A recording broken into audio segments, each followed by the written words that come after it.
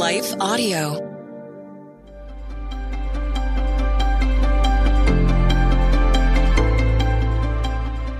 Welcome to the Crosswalk Devotional. We're so glad to have you listening. I'm Lynette Kittle, and today's topic is encouraging ourselves through tough times. We'll be right back after a brief message from our sponsor.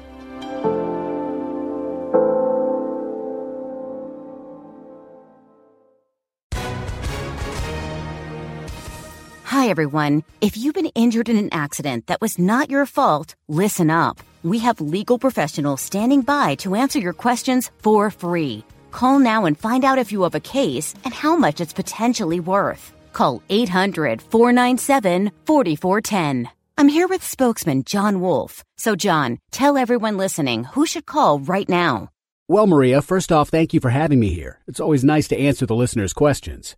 Now, as far as who should call in, anyone who's been injured in an accident and think you deserve compensation, give us a call right now. 800-497-4410. You'll find out if you have a case and how much it's potentially worth. Thanks, John. You heard it, folks. Take advantage of this opportunity and call now. 800-497-4410.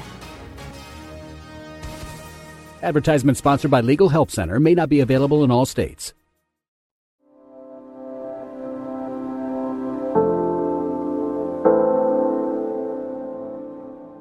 Encouraging Ourselves Through Tough Times, written and read by Lynette Kittle. David was greatly distressed because the men were talking of stoning him. Each one was bitter in spirit because of his sons and daughters. But David found strength in the Lord his God. 1 Samuel 30:6. Maybe you haven't ever been to the point where people want to stone you. However, possibly you've experienced situations where everyone seems against you, whether at work, with an employer and coworkers, or neighbors, or in a personal or family relationship. It's tough, and David knew what it's like to feel downtrodden and hated. After all, King Saul was on the hunt to kill him. Like him, sometimes we find ourselves alone in a crowd, with no one on our side willing to support us. It's times like these when we can turn towards God ourselves and find encouragement. Sadly today, so many of us count on others to constantly encourage and uplift us, causing us to be so dependent on others that we don't know what to do or where to turn when we find ourselves alone. In these situations, especially during desperate moments when there is no one around to help us, we want to learn how to encourage ourselves. Scripture reminds us that we are not ever truly alone, and David understood that because he already had a deep relationship with the Lord. He knew where to turn for support. Through his words in Psalm 46:1, he reminds us, God is our refuge and strength, an ever-present help in trouble. In times where we experience doubt and discouragement, we can follow Jesus' words in Mark 5:36. Overhearing what they said, Jesus told him, "Don't be afraid, just believe." Following are 3 ways we can encourage ourselves.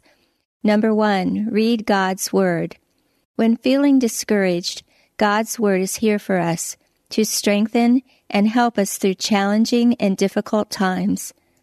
1 Thessalonians 4:18 directs us to, therefore, encourage one another with these words. Reading, remembering, and receiving God's promises through His Word uplifts and strengthens us.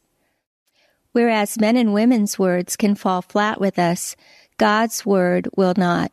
His words are life to us and renew our lives when we take them in on a regular basis. Jesus explains to us in John 6:63, "The Spirit gives life, the flesh counts for nothing. The words I have spoken to you, they are full of the Spirit and life." Number 2, remember His goodness.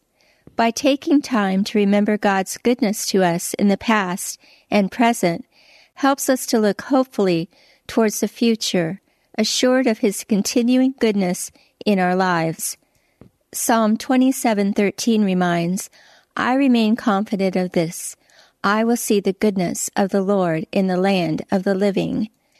David took time to remember God's goodness.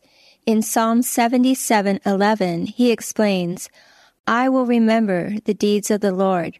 Yes, I will remember your miracles of long ago. If you have trouble remembering God's goodness in your life, like David did, look back in time by turning the pages of the Bible to recall his mighty acts. Number 3, refresh our relationship with God. Along with reading God's Word, which is vital in knowing Him, we can spend time praying, praising, and worshiping Him. David's heart thirsted after God, and he made time to spend with Him. In Psalm 42:2, David writes, My soul thirsts for God, for the living God. When can I go and meet with God? Intersecting faith and life. This coming year, ask God to help you learn how to encourage yourself. Look for a place where you can meet with God and spend time just with Him. God's heart is to be with you up close and personal, and He is ready, willing, and waiting for you to come to Him. Further reading, how to give the encouragement you give others to yourself.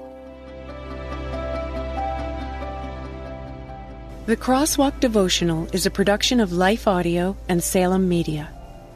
If you liked what you heard today, please take a second to rate and review this podcast in your favorite podcast app so that more listeners like you can find the show.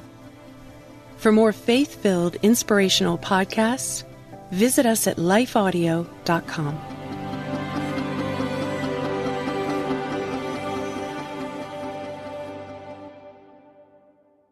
If you're tired of parenting advice and news headlines that are more confusing than assembling IKEA furniture, we've got just the podcast for you. My dear friend Abby and I are here to help you navigate the parenting roller coaster. Should your kids be on social media? What should you tell a friend facing an unplanned pregnancy? These are just some of the many questions we tackle on our podcast. Subscribe to The Real Deal of Parenting wherever you find your podcast.